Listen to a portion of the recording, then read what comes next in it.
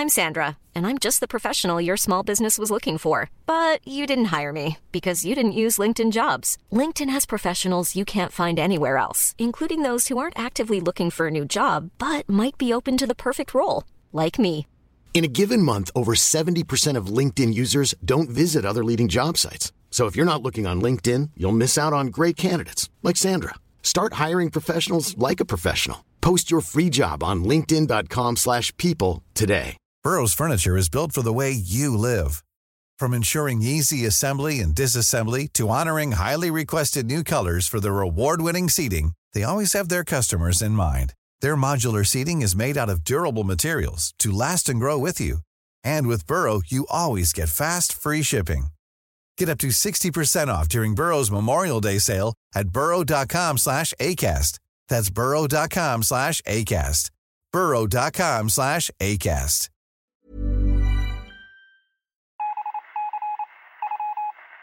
You're listening to Achtung Millwall.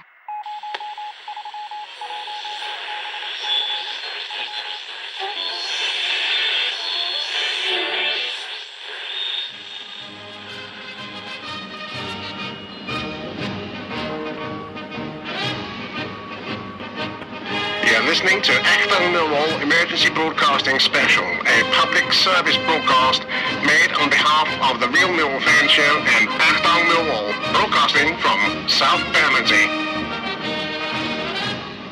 Huge welcome to a slightly different Achtung Mill to the one that plans. Big welcome first of all to Michael Avery. Welcome on the show, Michael. Hello, Nick. Hello, listeners. Hope everyone's safe and healthy and we're all doing well. Yeah, and keeping 2 metres apart.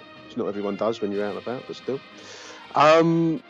This was going to be a live edition, dear listeners. I was going to try, for reasons that I'll go into later, to do a live stream on live internet radio. And I mean, to be honest with you, Mike, I mean, you know, I don't like to play the age card too often, but I thought I did very well just to get this thing set up to the point where I thought it could actually broadcast a Skype conversation. But at the moment, whenever I go onto the Skype and then broadcast it through the radio stream, I can't hear what you're saying. That won't make for much of a conversation, mate, will it?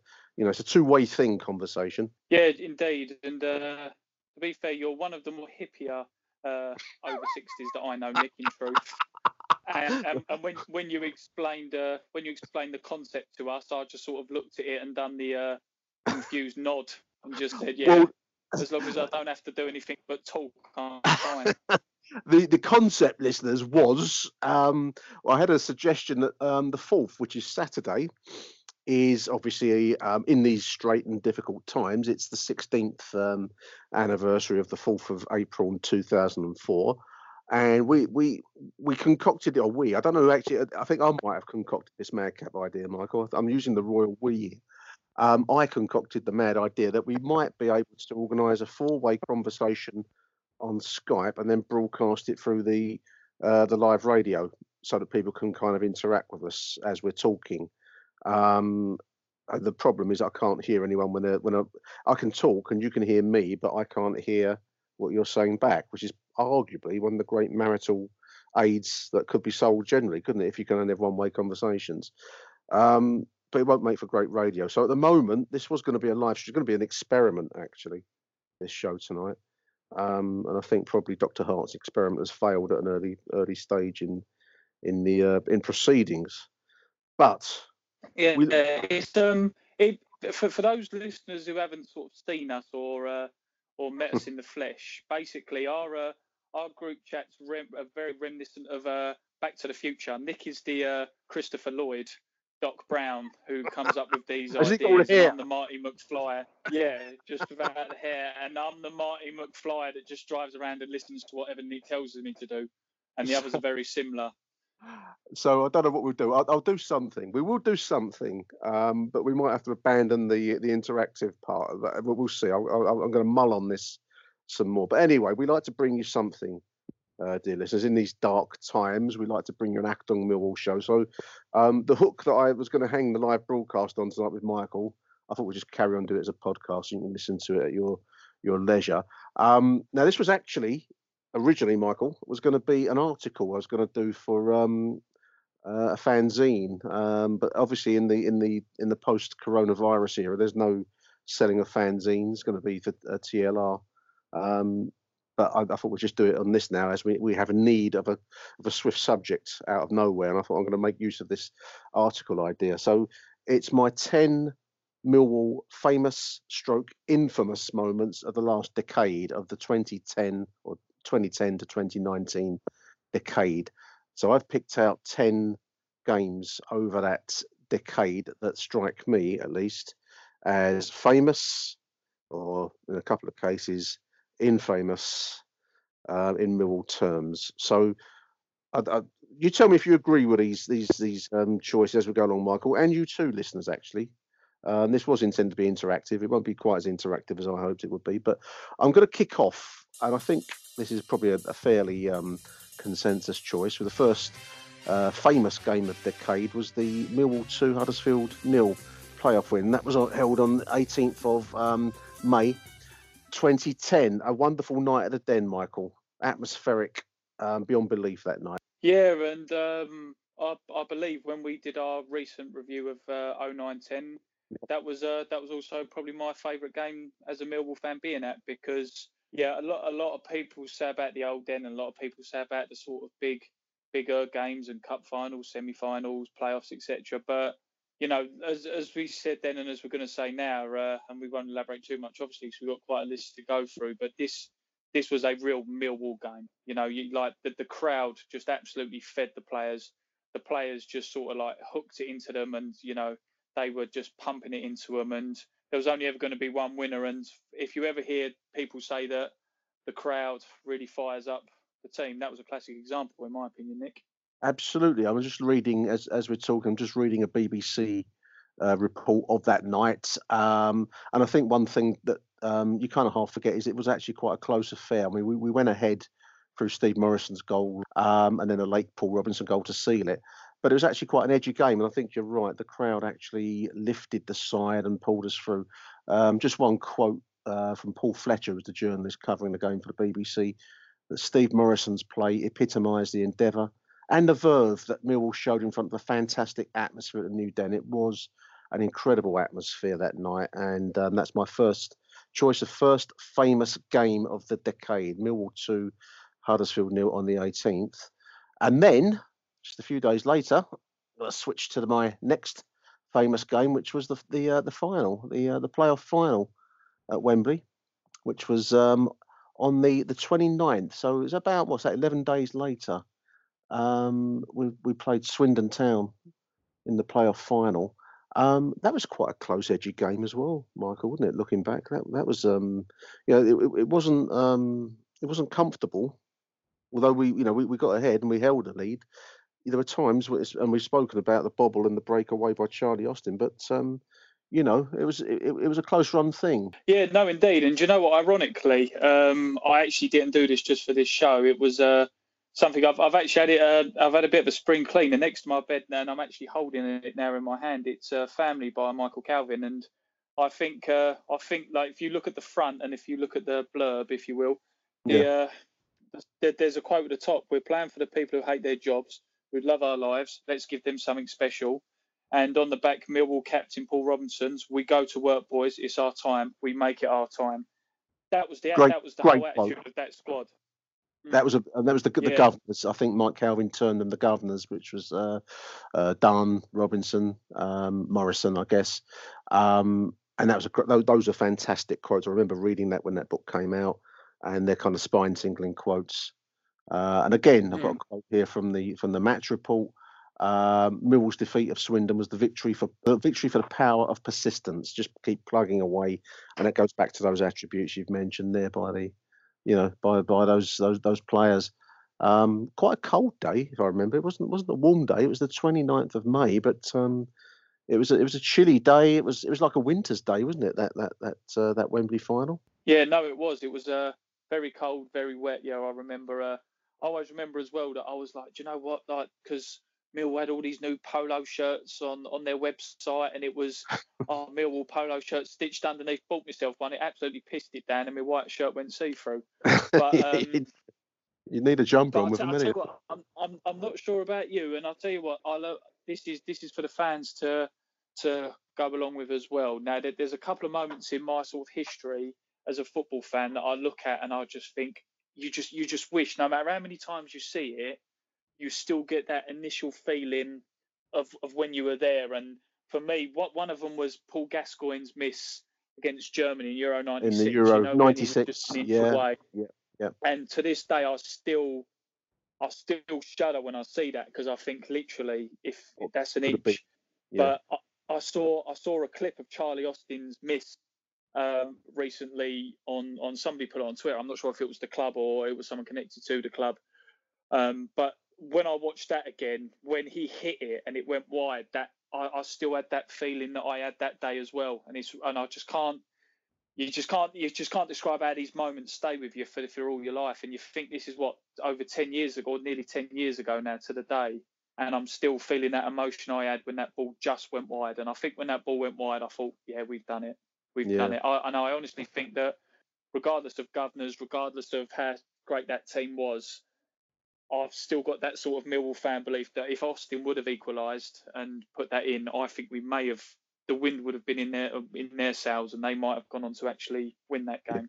It was quite a late break, and that would have given them a real lift, and it would have downed us having gone on for so long. So, but yeah, that's the same inch, Gazza's inch, Dion Dublin's inch, and Charlie Austin's little inch of divot. There's a lot of, I think they're all the same inch in the end. It's as Kenny Jackett used to say, fine margins in this game, and that's what decides success or failure. Because you look where Swindon are now as against where we are up until the closure of football recently, But we move along, Michael, because we're rattling through my 10 from 10 famous stroke infamous games from the last decade. And my choice of number 3 was a game that I loved. I loved this game. Millwall 3, Crystal Palace 0 on the 1st of January 2011. The Jason Puncheon show, who went on to play for Crystal Palace, of course, didn't he, Jason Puncheon? And I think we had him on loan briefly from Southampton. But it was a hat trick for Jason Puncheon, aided and abetted by Josh McQuoid. Do you remember Josh McQuoid? There's a name that promised much and didn't deliver much in the end. But today he had an assist for a flick header for Jason Puncheon, who fired a stunning volley past Julian Spironi in the Palace goal to open it up. We've got quite a good track record at home to Crystal Palace. They seem to lose quite regularly by decisive amounts. A bit like Charlton in a way. If they get beat heavy, don't they, at the Den? No, indeed. And I remember that game very well, because I always remember, I believe at the time, if I'm not mistaken, Southampton were either in League One or they was a lot below us in the table. And I remember thinking, this fella must be a real bad egg in that changing room if they're letting players go who scores hat-tricks against teams in the same division, because he was a very, very good player, Jason Puncheon. And there was a lot of talk recently of him signing for us, wasn't there? Especially in the last year, 18 months, every time he was put up for transfer or for loan, a lot of people said maybe we should sign him again. But I thought Jason Puncheon was a real class act, and he was this day. Really did prove it. Yeah, I mean, really, and it was a convincing performance for him, a real good individual show. Hat-trick performance, great day. I love that day. I always enjoy beating Crystal Palace, more than West Ham. I as I said the other day, I think I actually have it in for Crystal Palace much more than West Ham personally. Now it comes. I believe as well with that. So I was first saying, just to follow on with that, Nick, I do apologise. That was I believe, wasn't that George Burley was in charge, and didn't he get sacked straight after that game? I think that was a sacking. Yeah, we have had that impact on a few Crystal Palace managers. I mean, Koppel went, didn't he? In after that friendly, he got beat 6-0.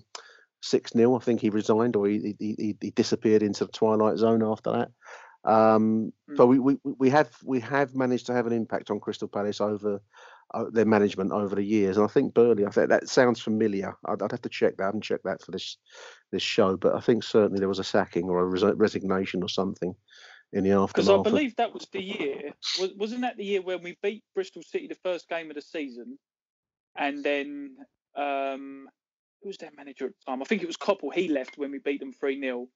And then I think we beat someone else, and their manager left or resigned, and then Burley went, and then it became a little bit of a running joke between my dad and my uncle. It's the old, it must show how shit we are that every time we beat someone, they sack their manager. Because I think that was the third or fourth time that season. That might be a good idea for a show, and I might put that out as a consequence.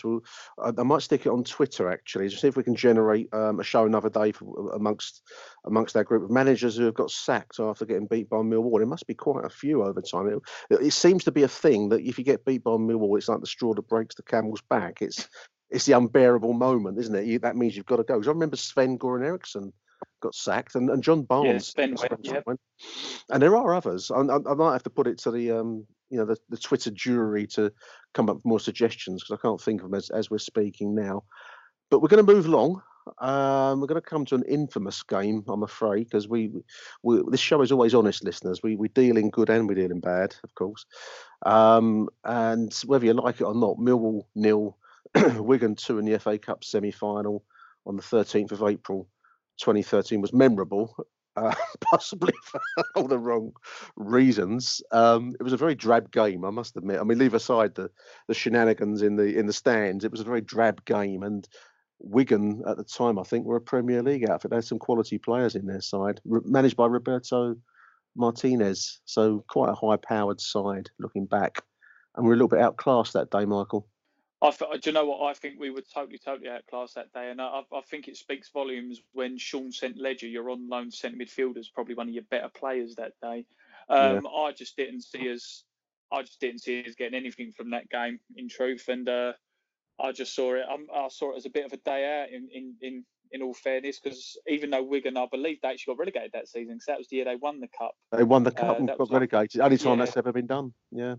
Yeah, they won the cup, beat Man City in the final. But I just thought, we didn't really get the game flowing. We didn't really have the players on the field. I think we had Andy Keogh up front, who on his day isn't a bad striker. I always thought he was pretty good for us, but he just didn't have his day. And it was just more that we've made the cup semi-final more than let's actually have an eye to the cup final.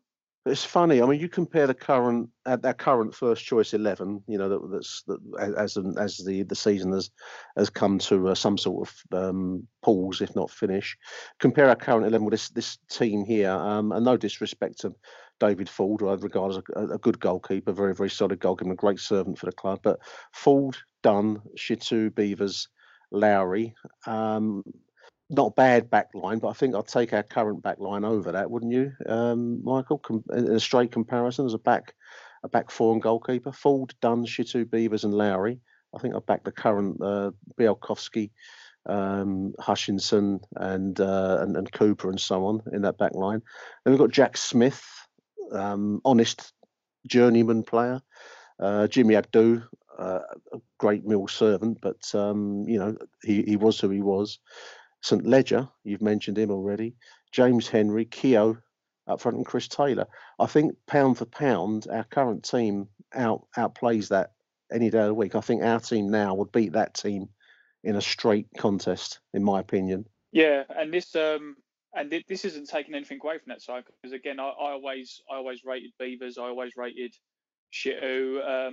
I wasn't necessarily the biggest Lowry fan that everyone else seems to be. I mean, he weren't a bad player, but he scored a goal jolt. Yeah, he scored a good goal jolt. Yeah, I never really bought into the hype that some others did, but they're more entitled to their opinion. But as you say, Nick, yeah, I mean, this side would comfortably beat that side, and in truth, a lot of those players that were playing in that Cup semi-final were very much players that on their day were very good players, as I said, with the example of Keogh, but there was no consistency apart from maybe Jack Smith, and I think this is a measure, as I said on our show again in the 09-10 season, just how good a manager Jack it was that he could keep a side like that in the Championship for so many seasons. Yeah, I mean, it was an honest 11 rather than an inspiring 11, and I'm not knocking any of that team, but I think that what you've just said. No, not at all.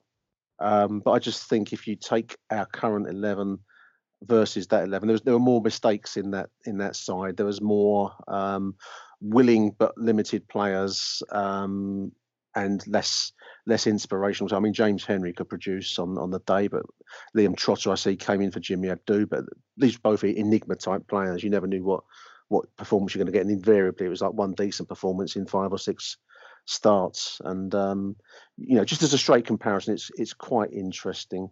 But there we are. That was the first of the 2 infamous games. I'm going to follow it straight away. I'm going to follow Millwall 0, Wigan 2. Infamous for many, many reasons. I don't intend to dwell on those in this show, although I was still very close to the action, shall we say, just to the side of it. Very bizarre afternoon in many respects. But we're going to move on now to match number 5, Michael. And I've picked out another memorable game for the wrong reasons. Millwall 1, Norwich City 4. The sacking of Ian Holloway. And that took place on my notes here, the 7th of March, 2015. That was the end of Ian Holloway, rightfully so as well, because that was the game he didn't come out of the training, the manager's hutch down there. I might actually repost that. I always find it quite fascinating, these kinds of games. I just found on the news at Den, they didn't have a report. They had like an infographic. They used to do infographics on the news at Den, and it's a kind of a psychedelic graph, I suppose, a pictorial depiction of an absolute slaughtering. Lots of yellow and green possession, lots of yellow and green goals, and not much in the way of blue and white on there. The end of Ian Holloway. I have to say, I don't think I've ever seen, and the fans weren't happy. Don't get me wrong, and the fans made it clear that they weren't happy.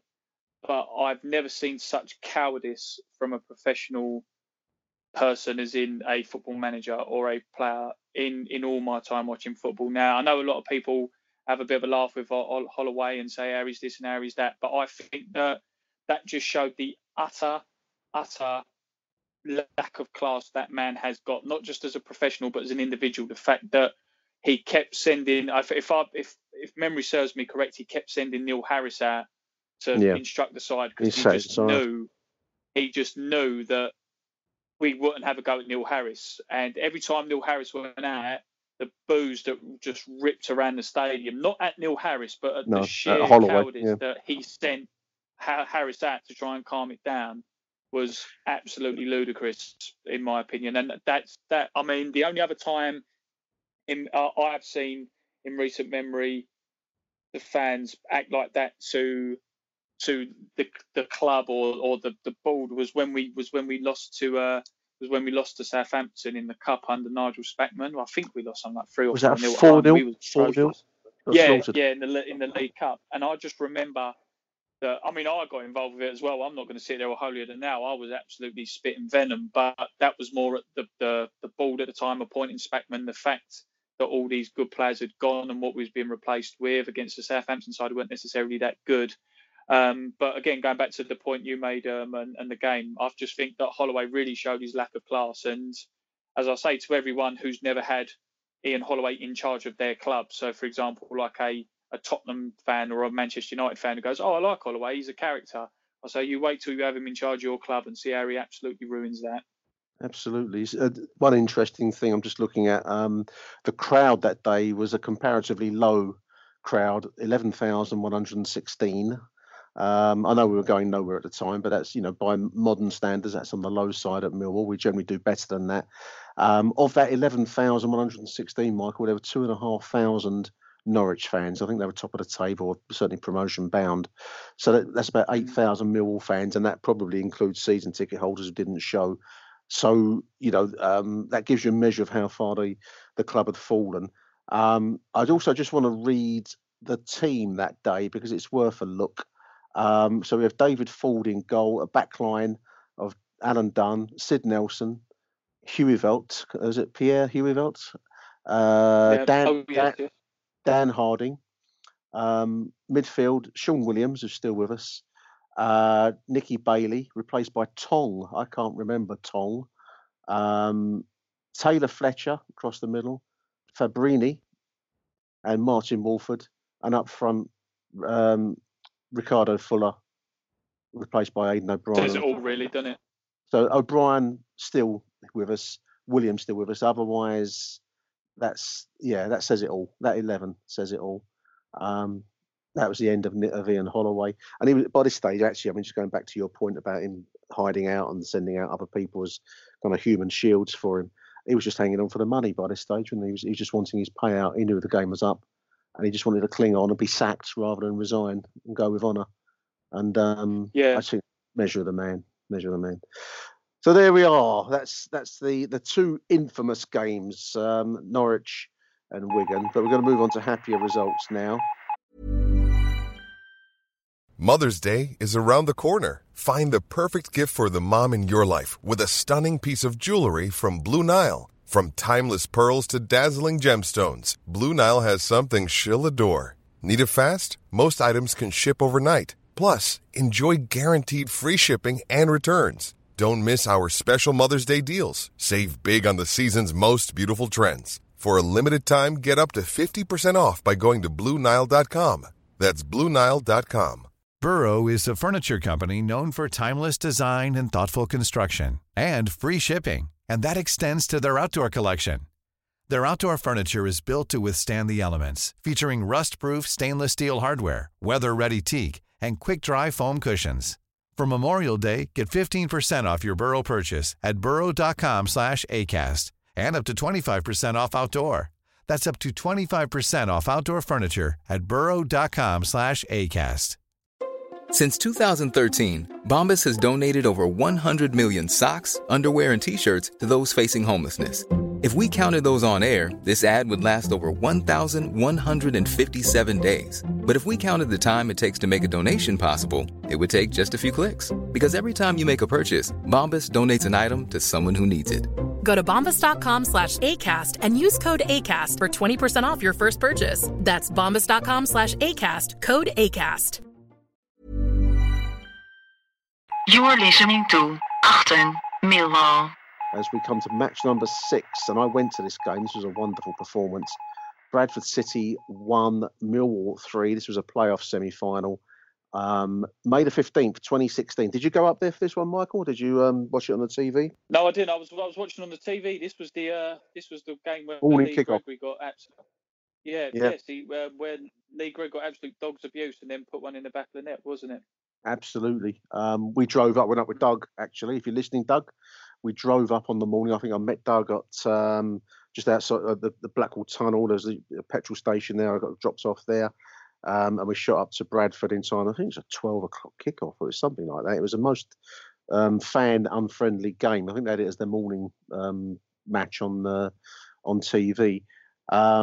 Wonderful day, because Bradford actually went ahead in that game, if memory serves. They took the lead. That's correct, yeah.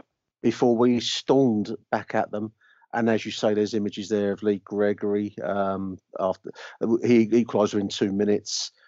Gregory thrashing home from 8 yards out, it says, from Millwall. Then Morrison plants a bullet header into the host's net off a crossbar. And then there was just on the stroke of half time, I think it was it Joe Martin? Joe Martin. There we are, adding a third for the visitors with an excellent free kick. It was a wonderful half of football. I've never seen a blitzkrieg by Millwall side in the same way as having gone behind as well when, let's be honest, heads could have dropped in that situation. And to respond in the way we did was wonderful. Fairly long second half. It seemed to go on a little bit. You get to that kind of chewing your fingernail stage, don't you? When you're leading that well at half time, you've still got a further 45 to go in the second half. But we held on, and that was the final. Was it Barnsley? We got beat in the final that season, didn't we? In the playoff final, Barnsley. I think. That's right. Yeah. I still always remember that Barnsley game. So I remember the Bradford game. I remember the Bradford game, obviously the second leg where we were so convincing, weren't we? And just got the job done there as well. But I always remember with that Barnsley game, I was right on the corner where we was attacking for the first half. I was literally, I think there was a chair between me and the sort of concrete bit around Wembley.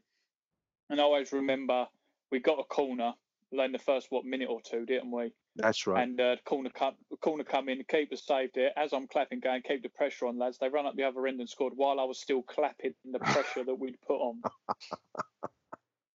that was another another kind of depressing game. I didn't put it in my list of infamous fixtures. I thought we'd done enough with Wigan, let alone Barnsley. So I dropped that one out. Stick to Bradford. Go back to Bradford. I stick to Bradford. That was a great day. But my next choice, I think every Millwall fan listening to this show, I hope, would agree. I think this possibly was Neil Harris's finest hour. Millwall 1, Leicester City 0. FA Cup 5th round on the 18th of February 2017. A 10-man victory over the champions, the Premier League champions at the time. I know it's a cup tie, and people always elevate the league to be the pinnacle of a footballer's achievement. But this was a wonderful, wonderful moment, and I think if nothing else, Neil Harris gave us a lot as a manager and as a player, but as a manager, this for me was the pinnacle of his career, I think, as a manager, because I know we beat Everton a couple of seasons ago now, nearly, but this for me beat it hands down. Given that we were a League One side, and down to 10 men, Michael, what a performance it was that day. Yeah, you literally just took the words out of my mouth there. I was literally just going to correct you and say, don't forget it was a 10-man League One side who did that as well, because it was ironic, wasn't it, that they were the Premier League champions, but at the time, I think the other teams in the draw, everyone was a little bit like, oh, they might be champions, but we'd rather have had sort of like Man City, or we'd rather have had so-and-so, right? So-and-so. But again, it was still, as you say, it was still the current Premier League champions. And I'll tell you what a performance. And well, it was just a great game.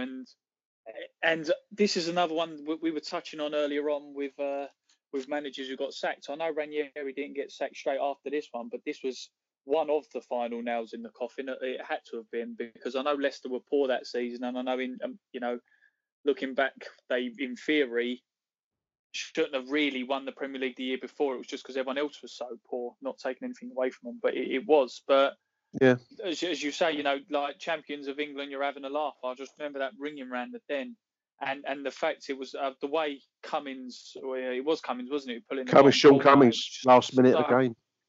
Yeah, so dramatic. And the bit that still gets me was the way it was Byron Webster, according to the commentator, who gets credited for the assist, when it was so clearly Lee Gregory who brought it down and played him through. But absolute mayhem. Absolute mayhem when that went in. A mate of mine who's actually not a football fan, he lives nearby and lives in Rotherhithe, but he said it felt like an earthquake. It was like an explosion when that goal went in, and it was on the other side of Southwark Park to where the ground is. I just want to go back to it wasn't a first choice Leicester side, but you're still talking about players that are playing at international level, managed by Claudio Ranieri, who I know has got a slight kind of jokey quality, but a manager that had won the Premier League, has experience in Italy and internationally, and a team with Jamie Vardy and Riyad Mahrez sitting on the bench. This is not a slouch 11, and they actually went close themselves during the game. I mean, they would still think they should have won that game, because they should have had the quality in that team to dispense with a side that at the time was 6th in League One, according to this report on the TalkSport website I'm just looking at here. Wonderful performance. I think possibly one of my favourites ever as a Millwall fan, I think, for the circumstances and the fighting nature of it. I think I put it up there with any great Millwall performance generally in my lifetime. I think it's one of the greats personally. I can't think of many that would top it, put it that way. So yeah, Millwall 1, Leicester 0, 18th of February 2017, FA Cup 5th round. We move along because we've got 3 more to go, dear listeners. And my next choice, as a great occasion rather than a great game, Millwall 1, Bradford City 0 in the playoff final, 20th of May 2017. Another day where we beat Bradford. We seem to have the hoodoo over Bradford. But this was a close game as well, Michael. I mean, both of the games where we've been victorious have been quite edgy affairs, haven't they, really? Both times we've just about nudged past the other team decisively in the end, but they were close run things. No, exactly. And I think with that game as well is that everyone likes the sort of comfortable 3-0 wins and the 4-0 wins and everything like that, or 4-1s, etc. But I just think that was, even though it was a 1-0, that was a real determined performance. There wasn't much action and there wasn't, many chances. But if there was only one team that was going to win that game, it was going to be Millwall. That Jordan Archer save, wow, was just phenomenal, absolutely phenomenal. We've touched on it a few times, and we know that Harry has his opinion on Jordan Archer. But when we say the potential the boy had, and how sort of far he's fallen to a degree, because I know he's with Fulham at the moment. He's not starting. He's a squad man. Exactly. Yeah. But that save, that wasn't a League One sort of former trainee at Tottenham save. That was a top class, experienced goalkeeping save. That was a very, very good save, and the finish for Steve Morrison as well, because yes, Steve Morrison is a great player for Millwall, but the fact that even when he scored that goal, he was still sort of getting on a bit, if you will, managed to find that space, managed to find that half a yard to put that in. What a feeling! And I know that final's known for. I know that final's known for the whole "he ruined it for me" and all this and everything like that, which we won't touch on. But very similar to like with the Kenny Jackett thing before. It takes a lot of maturity, and you were saying about Neil Harris's finest moment beating Ranieri, which I could probably agree with, but this has got to be close, where you're a young, inexperienced manager who's got relegated with arguably one of the worst overinflated sides Millwall have had in easily the last quarter of a century, and you've rebuilt that, lost the playoff final, managed to keep that team, built on it, and convincingly won a playoff final. Just what a great game! What a great game! What a great event! I've never looked at the stats, and I'm not major on stats, but this one I don't mind. I didn't realise total shots for both sides: 17 shots for Bradford City, 3 of which were on target. 14 shots that day for Millwall, only 2 on target, 1 of which went in the net, of course. The crucial statistic: 59% to 41% possession in favour of Bradford. 1 yellow card for Millwall, and critically 1 goal, which was scored by that cross. It's funny how you invent memories. I was laboured under delusion it was Shane Ferguson that crossed the ball. It was Sean Williams that crossed with the flick header on from Lee Gregory, and then, as you say, poked home from close by Steve Morrison. And a cliche that we've mentioned before is that the spaces in your head. It takes football intelligence to find those bases, to be in that position, and to get that chance from close range. And Steve Morrison, very intelligent striker. It's going to be interesting to see how any potential management career, if he decides to go down that road, Michael. You get a sense he's management material. Not to say he'll be a success, but it's going to be an interesting, career for him if he does decide to take that route. We shall see. No, indeed. And funnily enough, I only recently managed to catch up with your show you did with Tony Mundy when you were talking about your favourites versus best. And towards the end, you'd picked some great players, and then there was the mention for Steve Morrison. And it's reasons like this where you have to consider Steve Morrison in your sort of best ever Millwall 11, because of the fact that it's very similar to Neil Harris. When Neil Harris left Millwall the first time and then came back, Steve Morrison adapted his game. When he was at Millwall the first time, yes, he wasn't known as the sort of speedy Michael Owen number 9 forward who ran through, but he was very much he had a bit of pace about him. He had a bit of sort of battling about him. But when he came back for, what was it, his 3rd time, because he came back on loan as well. 3 spells. He completely changed his game and worked it to his advantage. So that's not just a sign of a good Millwall striker. That's a good sign. That's a sign of a very good all-round striker. And I agree. I think he did very well. It takes intelligence to adapt your game to the demands of your body, its age, and the demands of the management that you're playing for at the time. So no, hats off to Steve Morrison. That was game number 8. Millwall 1, Bradford City 0 in the playoff final 2017. 2 more to go, dear listeners, and this is just a very swiftly put together choice, really, as I look back at it now. But Leeds United 3, Millwall 4 I've chosen, because it's just it was just wonderful. That's on the 20th of Jan, 2018.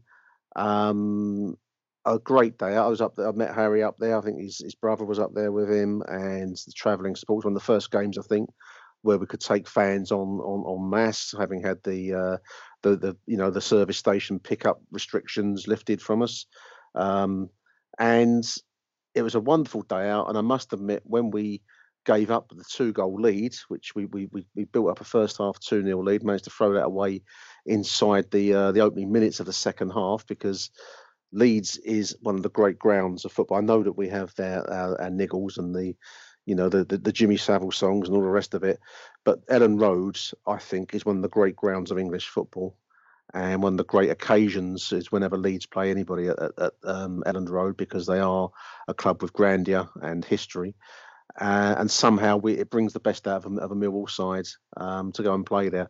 So to make a comeback, despite them being down to 10 men as well, which probably helped our cause a little bit, and come back through Tom Elliott's finest hour to equalise, Michael, make it 3-3, having come back and after the stunning kind of turnaround start of the second half, Tom Elliott slides it in, probably his finest moment in the Millwall shirt, in my opinion.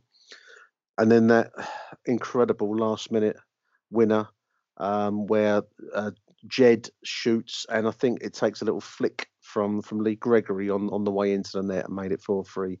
I often re-listen to my commentary, so I was doing the in-game stream of consciousness, and I became confused as to whose goal it was, and it comes out, I think, when you listen to that show back again, because it's Wallace, Gregory, who scored, don't know. Credited to Jed Wallace.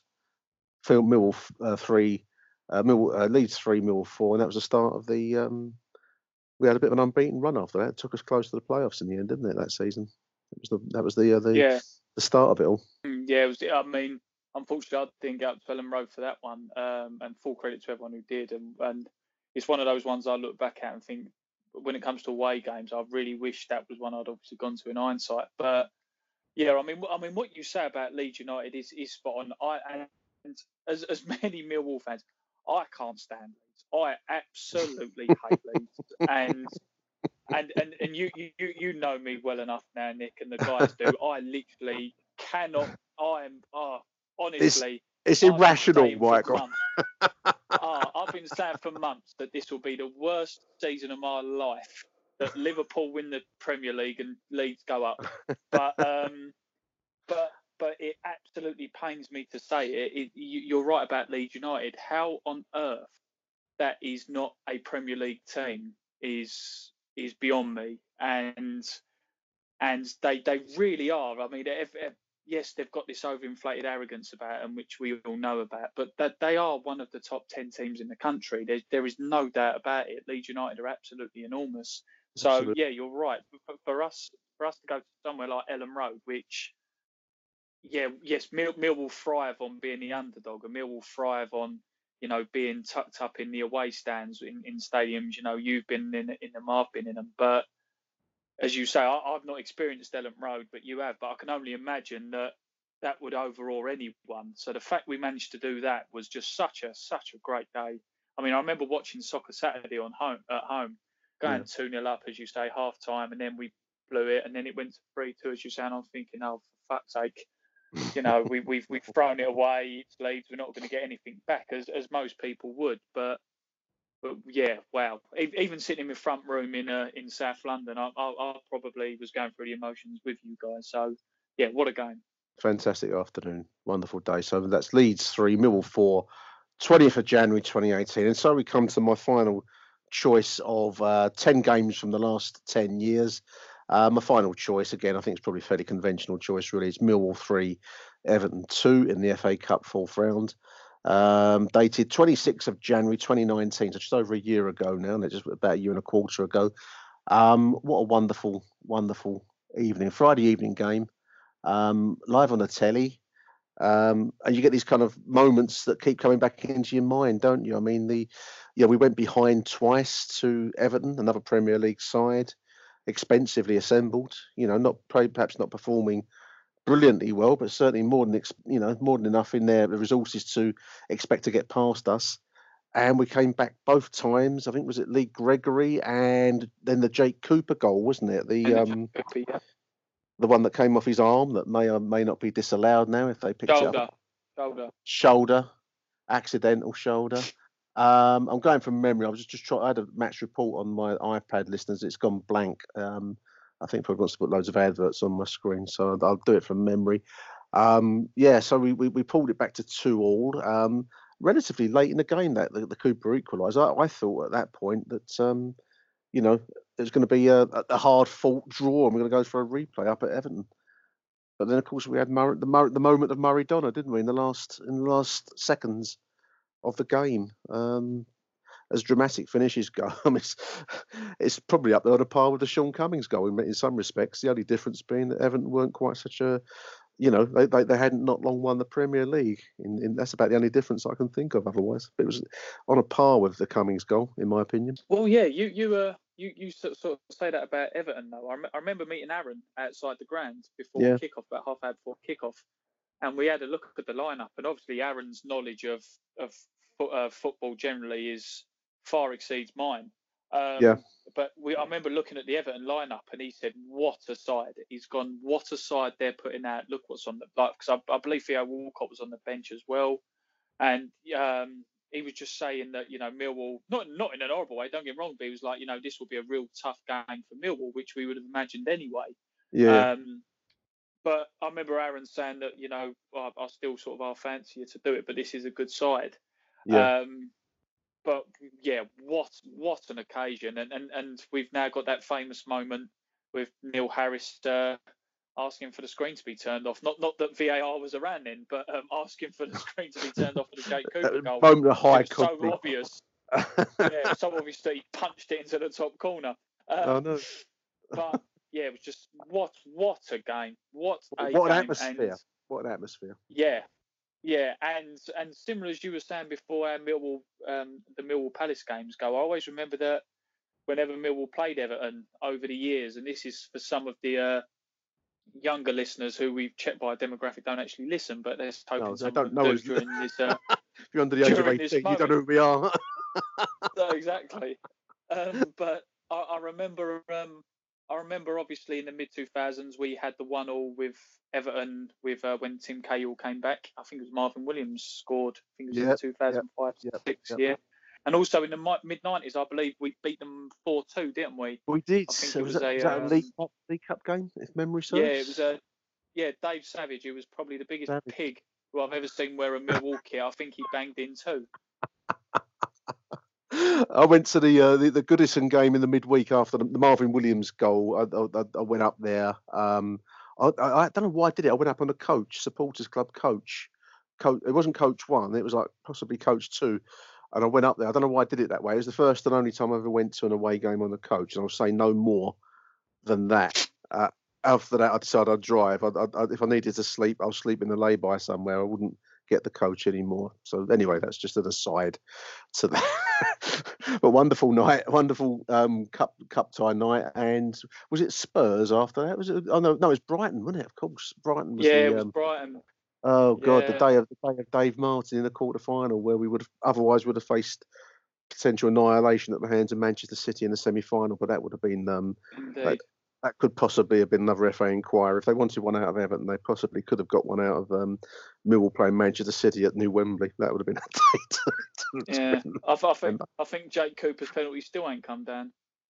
But, that would have kept you in the MSC busy after that game if we'd have got to that semi-final. Can you imagine? Yeah. Oh dear, wonderful stuff. I'd have had to put an out of office on for 6 months. Out of office, I resign. Wonderful stuff, Michael Avery. An impromptu show, and I really appreciate you doing this, mate, because what this started out as didn't happen, and we had to turn it into a conventional podcast. I think I might stick to conventional podcasts. I was trying to do this idea of live radio, and I got a bit carried away with it. I think I might leave it just the podcasting and leave the live streaming for others to do.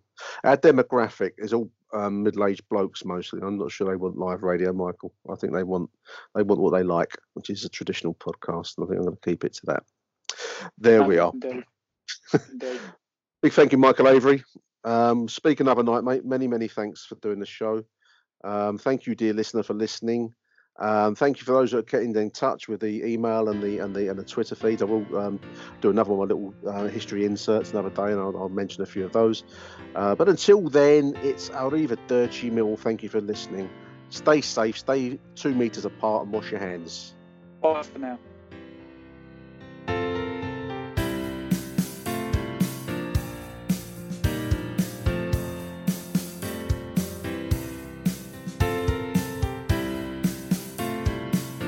Achtung Millwall and the Real Millwall Fan Show are the #1 Millwall podcast, and we want to hear from you. So get in touch with us. Let us know your thoughts, your views, your rants about all things Millwall. We've got email, achtungmillwall@gmail.com, all one word, achtungmillwall@gmail.com. You can get in touch with us and leave us a voicemail on 0208 144 0232. That's 0208 144 0232. Leave us a voicemail. No human will be involved in the receipt of your message. So give us a shout, tell us what you think about all things Millwall, and the best messages will be read out on air.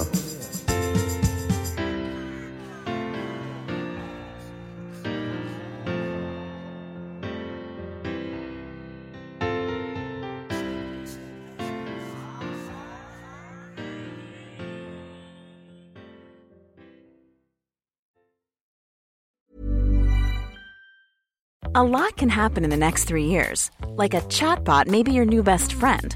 But what won't change? Needing health insurance. United Healthcare Tri-Term Medical Plans are available for these changing times.